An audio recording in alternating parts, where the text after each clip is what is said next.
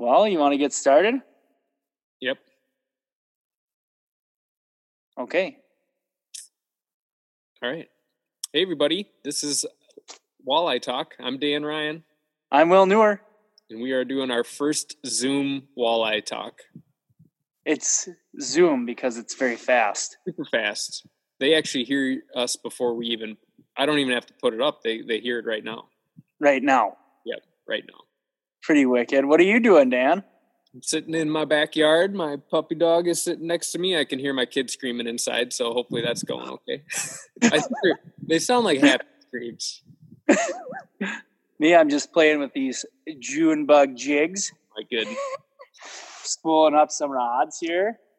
Woo! Nice. Getting ready for Open Water 2020. Coming pretty quick, man. It got delayed a little bit more than I would have expected, I think. I thought the ice was going to go now. Yeah, we made some ice predictions 10 days ago, and we were way up. Yeah.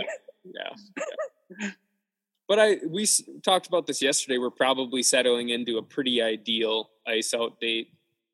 Right. Normal, right? Like right in the middle of where we usually think it's going to be.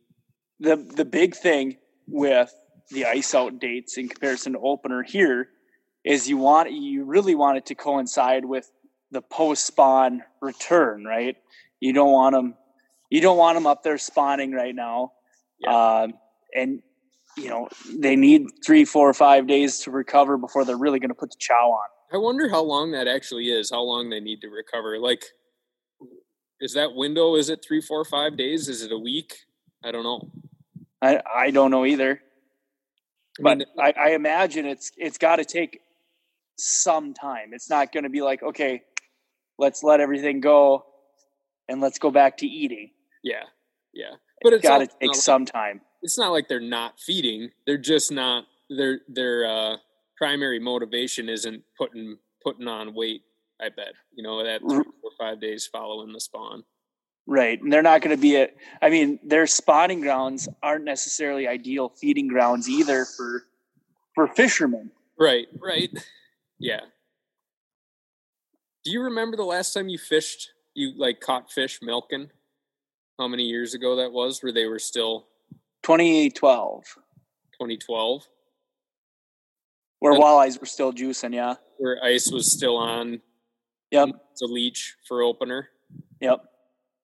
That was the last time I really caught them milking, yeah. How about you? I guess it was the first year I started guiding, and I was on Wabido because that was the only open water around. And almost all the males were still spitting. Yeah. And I think they continued to for a week or two after Right. I think you're right. Just like any male, they're trying to take advantage of any opportunity they can. So what's the harm? Right. What's the harm of hanging on to this stuff? All right. I know we our timeline's a little different than what we thought we were going to be sticking to through the spring, but obviously current events have changed everybody's lives a little bit. What we've got on the agenda today, we'll talk a little bit about the current events and how that's going to impact our lives a little bit. I had a listener question related to that was pretty interesting to think through. We'll talk about some new stuff in the walleye world, some better news. I'd say you and I both have some pretty good things going on in life right now. Yeah, life's pretty good right now. A nice update, maybe some updated predictions on what we think is going to happen. New additions to the arsenal for the 2022, and then we'll get out of here. Sounds like a plan. All right, so no reason to beat around the bush. Our lives are different right now. The COVID-19 thing is impacting everybody, and it's certainly on minds up in the North Country.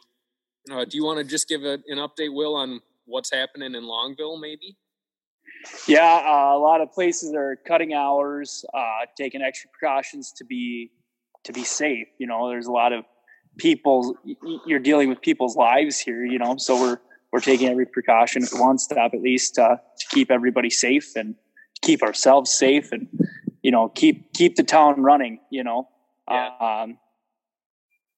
we're seeing, there's still people coming up to their cabins, which is what it is. And, we're still, trying to get out fishing because the governor said himself, we should keep fishing, right? Yeah. I do feel fortunate. Like our hobby, our passion and our profession is on a very, very short list of endorsed activities right now. Right. Not that many things they're saying, yeah, for sure do that. And fishing is one of them. Also, we're lucky that that's the case in Minnesota. It's not the case in every state. I know in Seattle, you cannot go fishing right now. That'd be horrible. Oh, man, it'd be bad. But if you needed another reason to leave Seattle, it is. Yeah, I guess Washington State, I should say. And, there's a lot of great fishing opportunities in Washington. I do think they're get out of here. I'm pretty optimistic that May is going to look different than April, and certainly I'm hoping we can get to maybe a new sense of normal for May and for opener. Right. But, it's just, we're very fortunate up here. We've got lots of space. We've got lots of lakes to fish, plenty of accesses to use. So it's not all bad.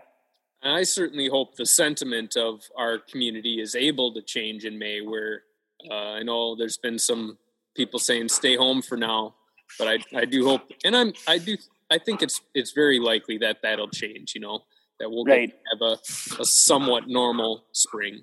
I know that I plan to be open for business starting on opener, and I'm rethinking how I can change some of my just day-to-day operations with my equipment to make sure that my boat's a safe place. I think there'll be some simple steps we can take to say, hey folks, you're going to be good after this fishing trip with me. Right. Have you thought at all about what that's going to look like what you're going to do different?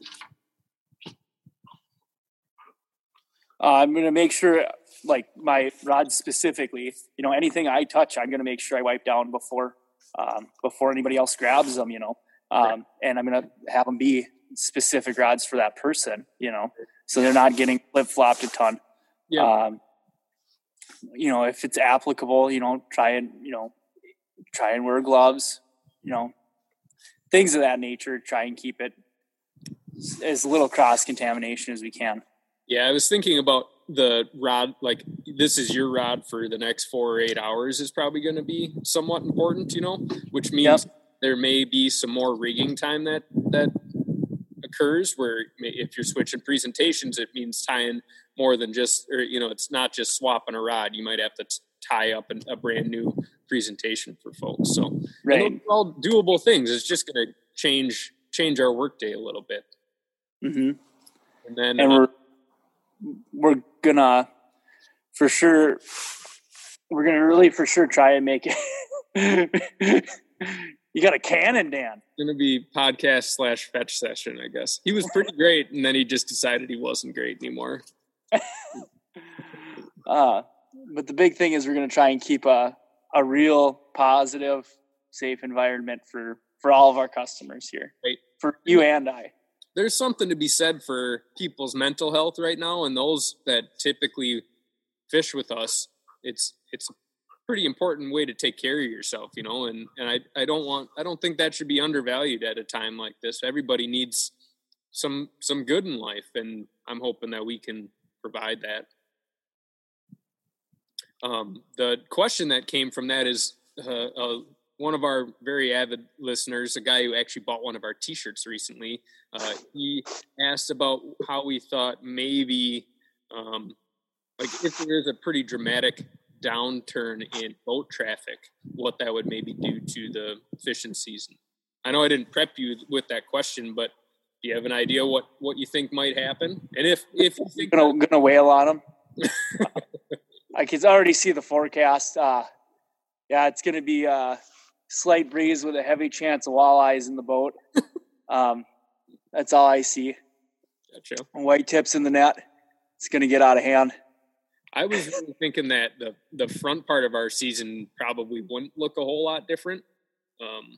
but maybe our better bite would last a little longer. And through recreational traffic. Yeah, so that's mainly what I'm thinking about is recreational boating might be down a little bit, and that might extend our bite into July a little longer than usual. Well, and that fish move. That more I think is going to depend on the weather more so than the traffic. I mean, the traffic affects it on certain weekends and certain days, but the fish are still going to push deep because it's warm out. I think it's the shallow bite that's really going to be affected in a positive way. The less boats running through shallow water means more are going to bite. Right, for sure. I think there might be some weed beds that had there not been a lot of boat traffic running over them all day, every day in July, those would be pretty good places to catch walleyes. And this year that might be the case. I don't know. I hope there's just a ton of boats out there on the 4th of July. I think that would be a sign that life is getting back to normal. Right. Good bill of health. Right. What's the better news though? What do you mean?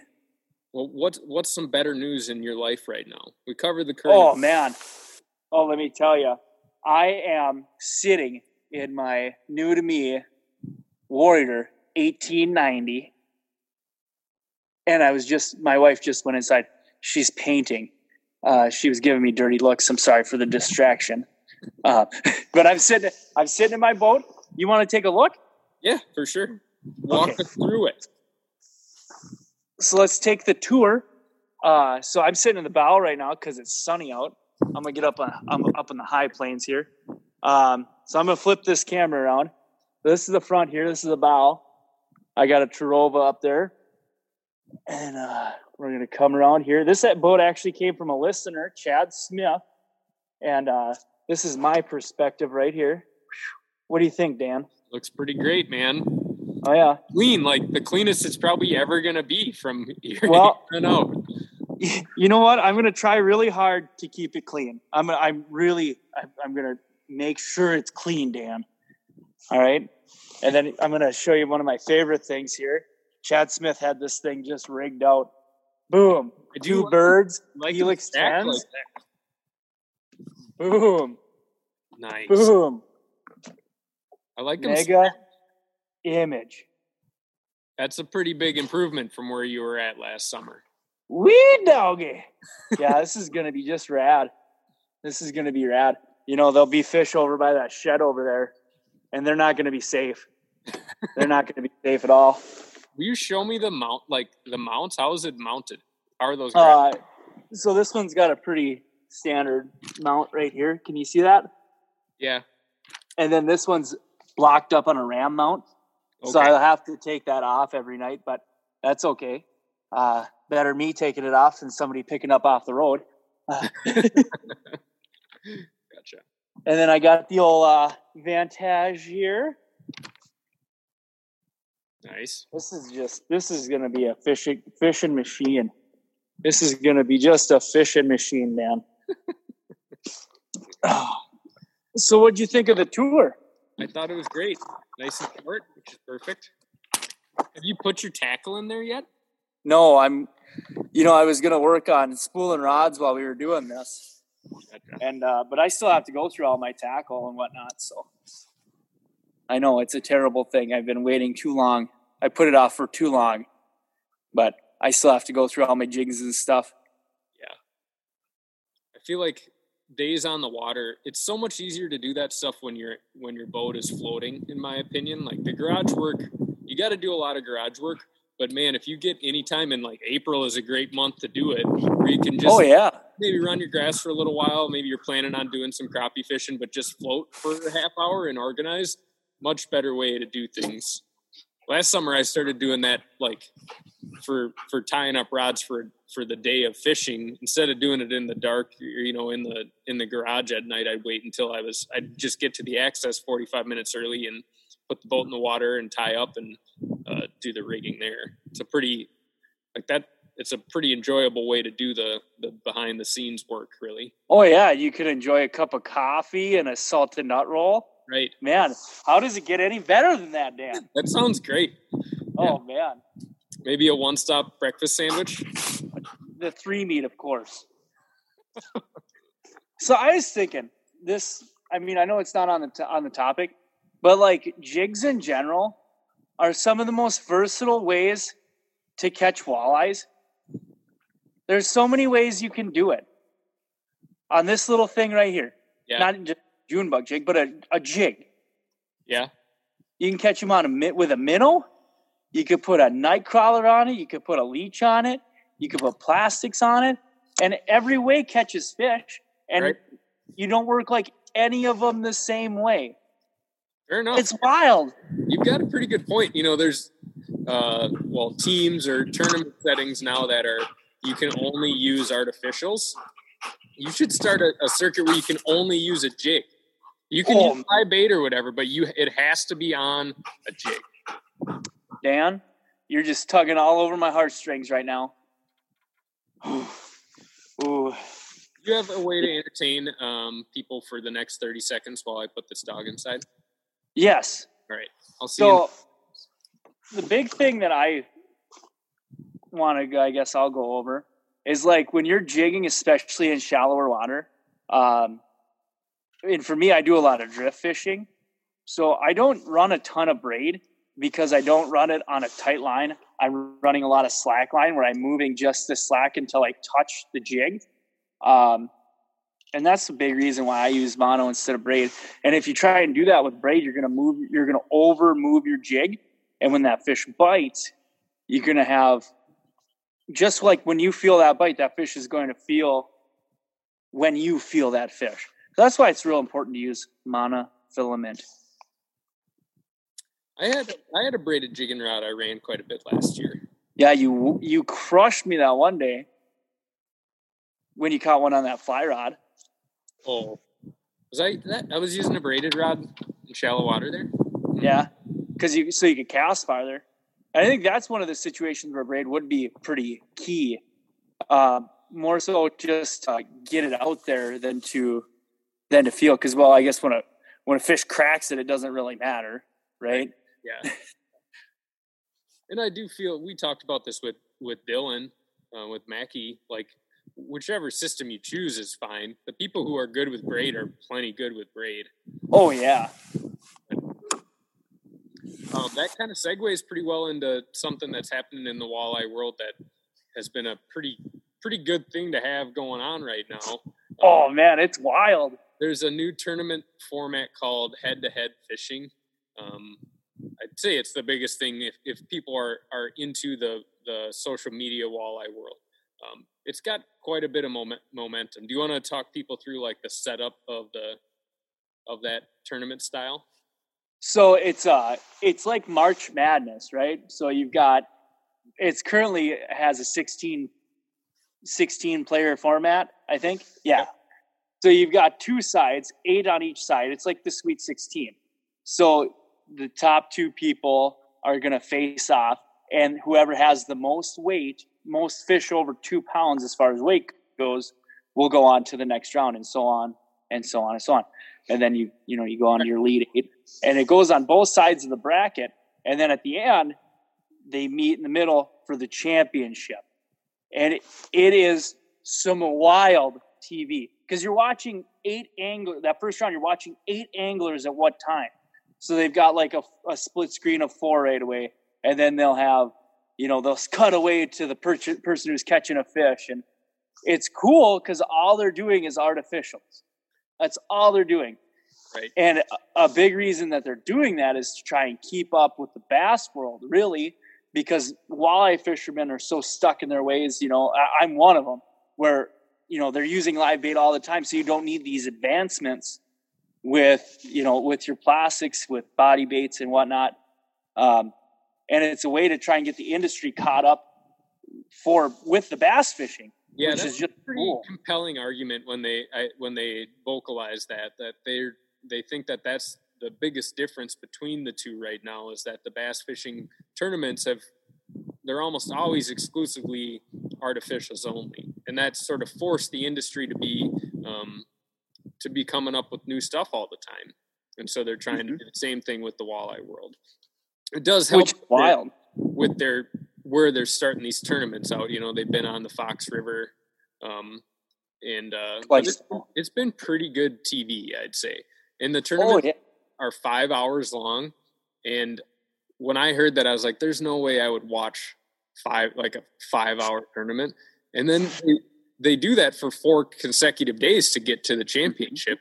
And I've watched like way too much live walleye tournaments the last. And that one day they tried to condense it, or they condensed it, so you had 10 hours of fishing to watch. They did a morning and an afternoon session, and I watched probably like 8 hours of those 2 tournaments. And I'm also surprised that it's live. Like they broadcast it live. Facebook Live is where I've been watching it, but they've got it on YouTube too. There's actually some pretty dramatic moments. Like a couple tournaments have come down to the one just a couple days ago, the guy had a 4-pound lead on actually a Minnesota guy that I was kind of rooting for. His name was Jesse Brady. Yes.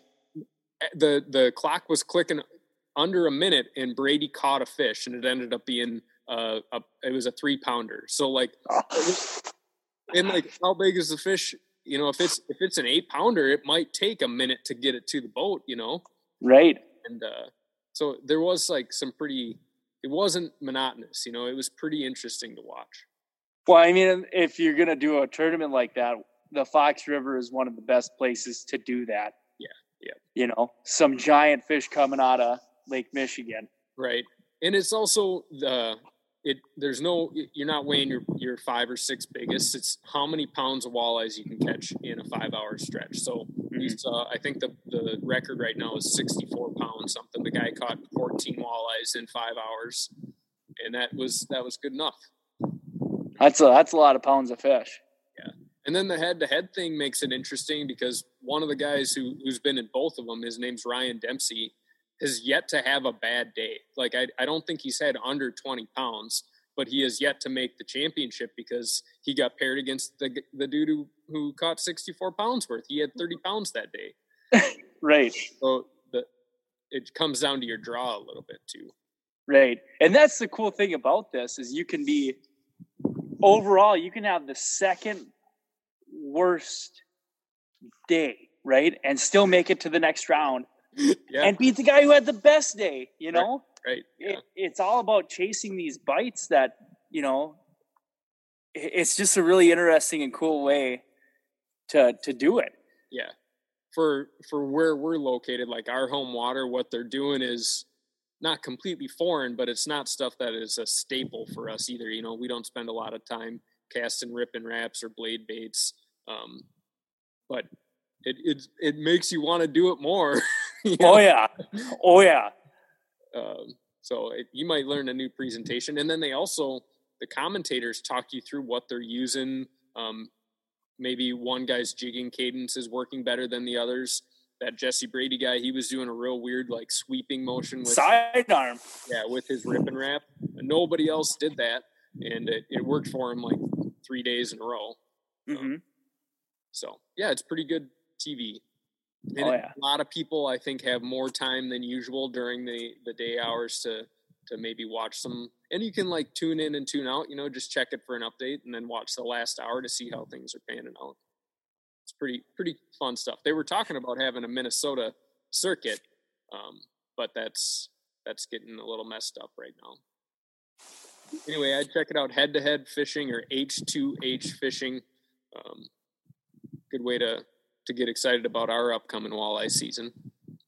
Yeah, and there was some pretty big names in there too. Max Wilson was in there, and his partner Tyler Lockich was in there. Eric Hadia was in there. Yeah, I mean, it's not like these are some chumps that are fishing this thing. These are big time sticks that are coming out there and playing. For sure. I also thought it was real intriguing or real interesting that when Hold you on. All right, Sophie, hey, Sophie, get over here. I have to tend to my dog. Now we're even. All of the anglers are mic'd up. So, and they come from all different parts of the walleye world. There are some guides involved. There's a lot of the pro tournament guys. Then there's weekend tournament guys, and there's some locals. And the pro tournament guys, generally are pretty quiet. They're not talking a lot because they're used to just doing their own thing. They're used to fishing and not talking very much. Whereas when you get a guide like Eric Hadia, he was talking the whole time. He was explaining what he was doing, talking the cameraman through essentially what they were doing. And that was a pretty noticeable trend. If you had a guide, they were real chatty. They were talking to their camera a lot and coaching, which made me think that that's just in our nature. You know, the guides on that show were talkative and we're coaching and we couldn't turn it off. Whereas the pro tournament guys were down to business. Right. Didn't even look at the camera. They'd have their back to the camera for 90% of the footage. But I did notice most of those, the teams that, or the guys that were doing better came from the tournament world. Well, I mean, that's kind of the way it works for us too. You know, the tournament guys come into town and they do pretty well, you know, compared to the guides most of the time. But do you want to do an ice update? What things yes are right now? So I was talking to a guy who's out on 5 Mile, and he said that it's pretty well still up against his shoreline, the ice is. So I'm sure we've got another couple weeks of there being ice on Leech Lake. I actually drove this boat up to the mouth of the lake from Federal Dam, and it was open probably 50 yards, 60 yards from there. But while I was out there in a boat, a guy was driving across the ice with a side-by-side. So, I mean, there's still quite a bit of ice out there. Yeah. The little lakes around here, they never had as much ice as Leech did. And you're seeing some bigger chunks opening up, especially, you know, from these shallower bays. I mean, I drove by a lake today and it was, I would say, a quarter open, Right. Which is good. I think going to be coming soon, you know. Yep. If today had any more heat in it, I think those would probably go. You know, like if we did have a 55, 60 degree day with the wind we've got right now. Oh, yeah. My parents' lake, south of Longville, is about the same. And it reminds me of the days it usually goes out. You know, there's a little bit of wind and some heat in the day. But I think the high is only 46 for the day, and then it's going to cool off. So we might be postponing it. Hopefully there'll be some lakes open next weekend. That was my hope for was to have my new boat on the water next weekend, but we'll see. I think we can manage to get your boat on the water, Dan. Yeah. If you want a little help, I've got some ideas. I know you do. I'm sure I could. I do like, it's like a tradition for me. I've got one lake that opens up pretty early, and it's the first boat ride of the year usually. So that's what I'm hoping. See if you can't catch a crappie in there too while you're at it. Yep. I did have Nick Perrin at the Muskie House. They're doing the rigging for me. My 2090 is sitting at the Muskie House right now, ready to go. I'm going to pick it up on Monday. And he's like, dude, you know you can't take a single fishing rod with you the first day, right? I'm like, I didn't know that. He's like, oh, yeah, because all you'll do is you'll see one fish on the graph, and you're going to have to try to catch it. You won't know how to run the graph. And you'll come to me right around opener, and you'll have problems. You need to go out there, push all the buttons, and then you can fish on your second day. I'm going to do that. I think I'm going to just take Bree and Graham for a boat ride and just look at the graph, run the trolling over. Sophie! No. Somehow my dog made it back out here. I guess if Bree has the screaming kid, I get the dog that wants to play fetch. What do you think is going to be the difference with the new boat? Like, how is that going to practically make a difference for you during this first season with it? So the big thing is, I didn't want to be the slowest one to our fishing grounds, you know, during the tournaments. Another thing I wanted was, you know, when we do have those rough days, I mean, I could certainly do it.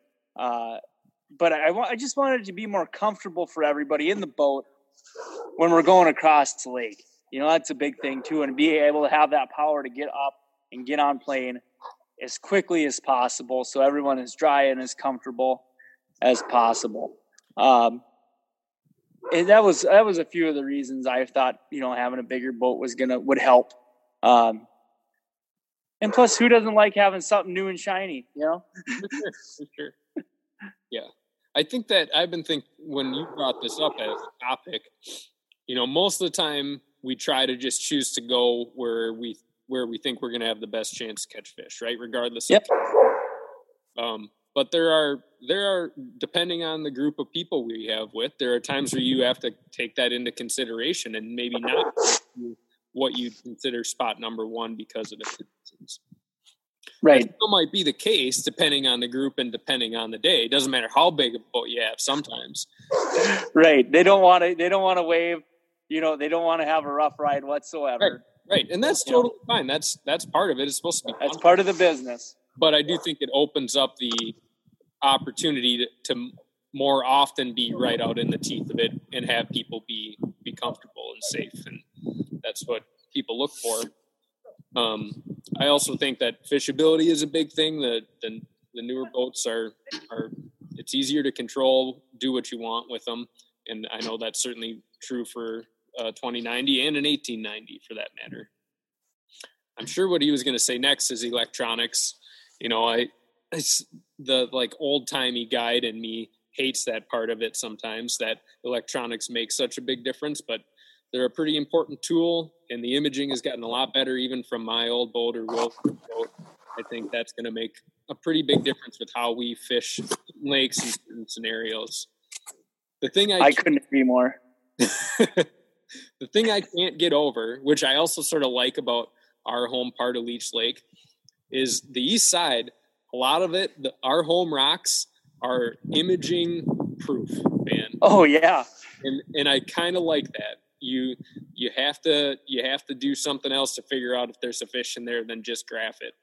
And there's a lot of gut work to it. I don't think that's going to change. I don't really care how good the electronics get. I don't think some of our shallow rock stuff will ever be. I don't think you'll be able to figure it out with a graph. Right. You got to just fish it. Trust your instincts, fish your gut, and give it a try. Right. Which maybe, maybe that's where we'll have a little bit of a leg up in the future with these electronics getting better and better. Is there'll be a certain percentage of fish at a certain time of year that you'll just have to kind of know they're going to be there based on the conditions. That's a very Bob Landerville thing to say. Dude, that's the nicest thing you've said to me in weeks, man. You're not kidding. Bob just casually crushes fish when it matters. And he does it on a lot of just gut instinct. I feel like he can sniff them out, man. He's like the bird dog of the walleye world. There's not a person on earth who could fish Hogers the way Bob Vanderbilt fishes Hogers. I agree. Hogers is a giant bar. He's just like, what day is it today? Yeah, we'll try it right here. And then also, here they are. Here they come. And that's very much a spot that is not very easily, you can't graph it. Giant rock in there. He knows where to find them. He must have every rock memorized. Because there's a fish behind every rock, right? He should know where all of them are. Right. 120,000 acre lake. He knows every boulder bigger than a basketball. In over 8 feet of water. Yeah. You have any suggestions for people as to what they could do with their week? I know there's a lot of people, once again, that have maybe more free time than they're used to. I know you said you were rigging rods. What else would people maybe be doing with this week? Well, a big thing you can do is you can go through your jig bags if you're like me and have everything bagged up. Go through there and put them in these little nifty tackle boxes.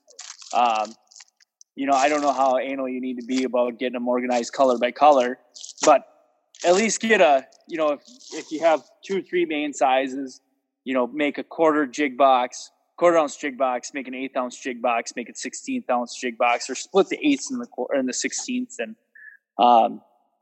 and try and get things ready. So if when it comes down to it, you're as efficient as possible for taking it out, tying it on, things of that nature. If you're into pulling spinners, build a few spinners. Yeah. if you're into having different kinds of linear rigs, you know, set those suckers up.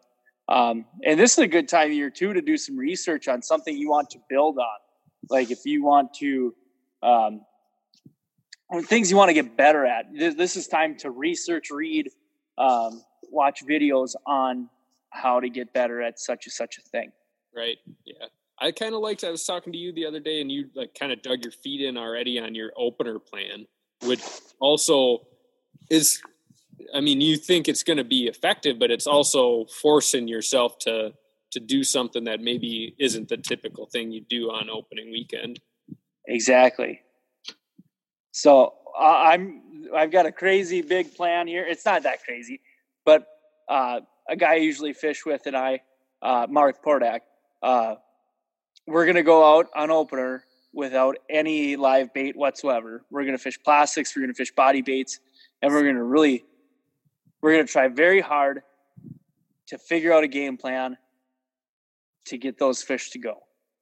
Sure. Because you think about it, it's the way of the future. Why not jump on now and get ahead of the game? Yeah. Yeah.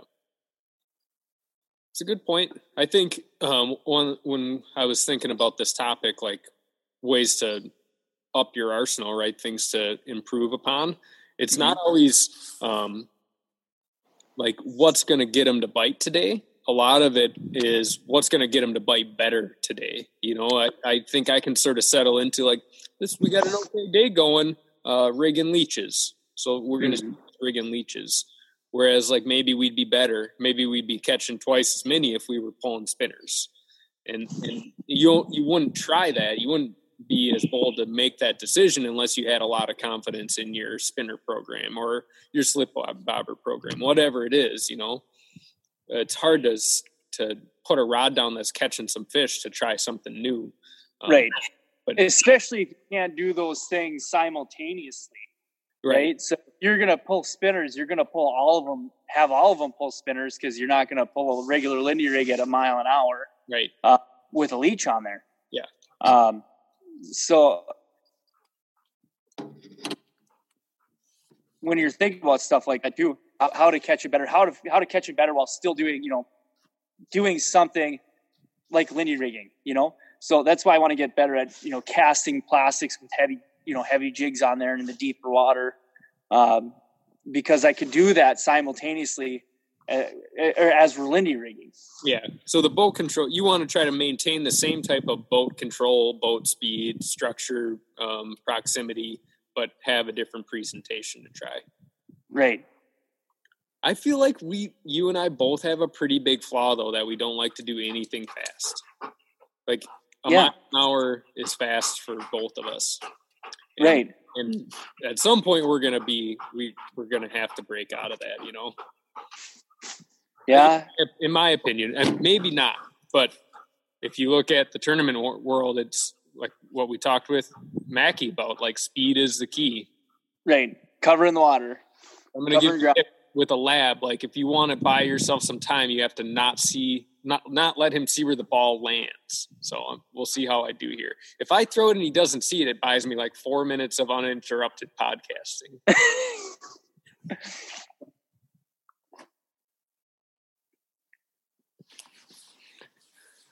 How'd you do? Can you hear me, Dan? I can hear you, yeah, but we got signed out. I don't know what happened.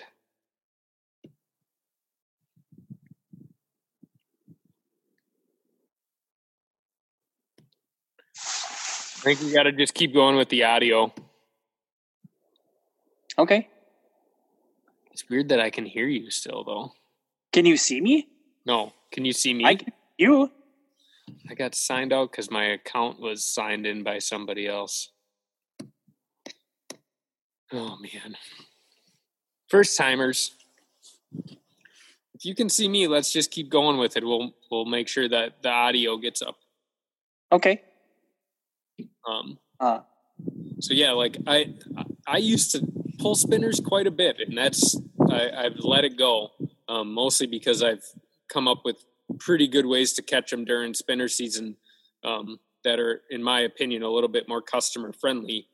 But I do want to get back to having some confidence in doing that. So in that exact example I was given, where we're doing okay rigging, but if I've got some confidence in spinners, maybe we could be catching more fish that way. So, right. in a way that is enjoyable, just because I like rigging doesn't mean customers wouldn't enjoy a spinner. And a bite on a spinner is actually pretty enjoyable. So that's one thing I'm thinking about, getting back into the spinner world.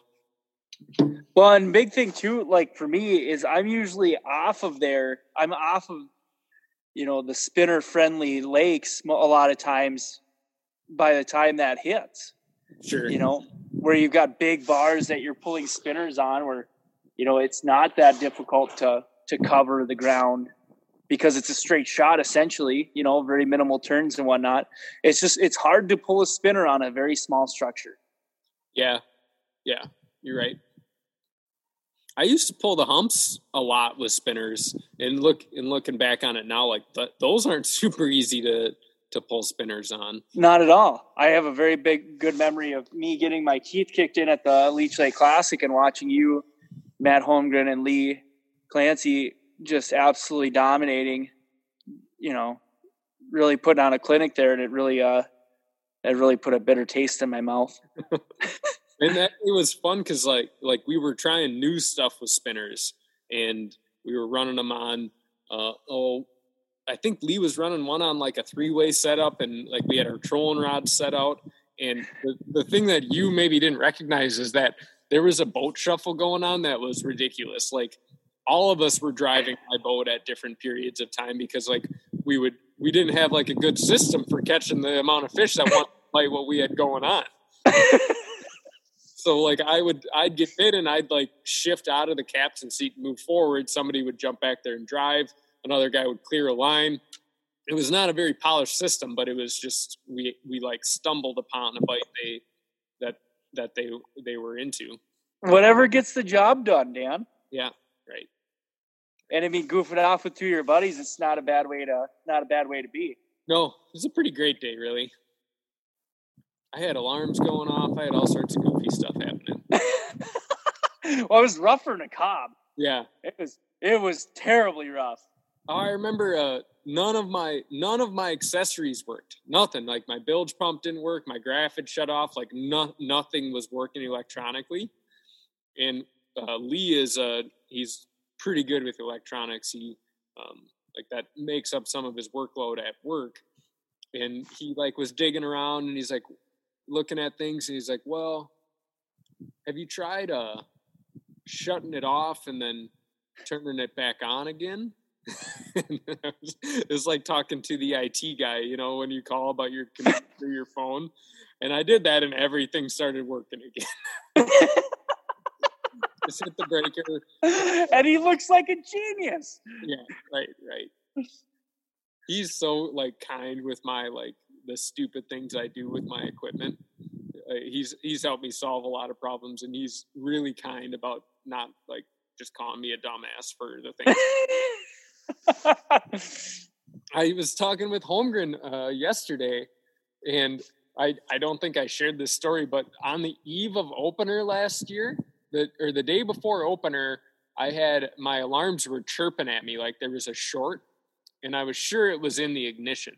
So I tore my ignition apart and like cleaned all the contacts, hooked it back up, and then went up to Cass Lake to fish opener. And when I turned the key on opener, it blew the main fuse in my outboard. And so I had like miswired that ignition and blew the main fuse.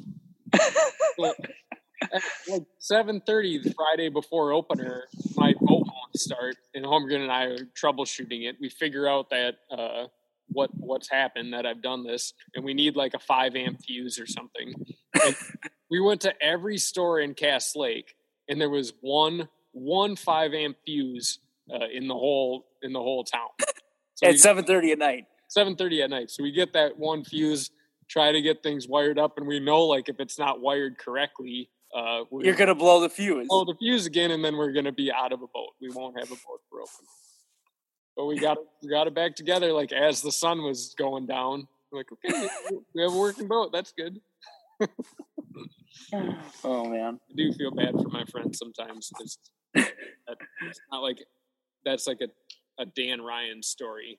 They would categorize that as something that I do quite frequently. a day in the life of Dan.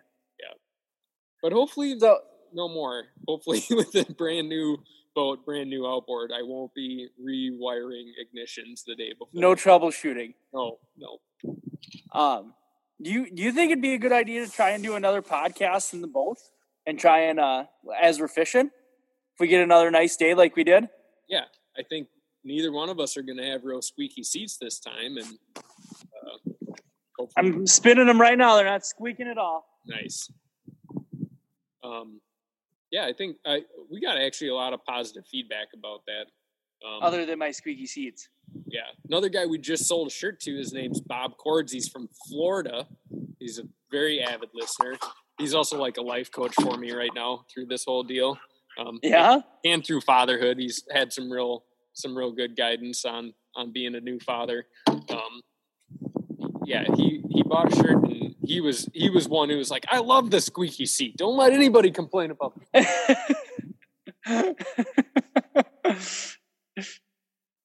Well, Cody Robbins will get to enjoy that now. He might make it squeak even more than you do. Maybe. We'll see. He's going to catch a bunch of fish out of that boat, too. Yeah, I was reminiscing with the Muskie House guys about how good of a boat that was. You know, a lot of people say the best days with a boat are the first day and the last day, because it is kind of nice to see them go. Yeah. But then when they're in other people's hands, you're like, God, I bet they're going to crush out of that thing. Oh, yeah. That's how I felt when I sold mine. Not to say there won't be a few headaches along the way, but those are their headaches, and that's part of owning a boat. Yep. Yeah, that's part of it. He'll be good for sure. Anything we missed? Anything else you want to talk about, dude? Nothing. No, I think we've had a terrific episode. Hopefully this new format, this format we're doing works.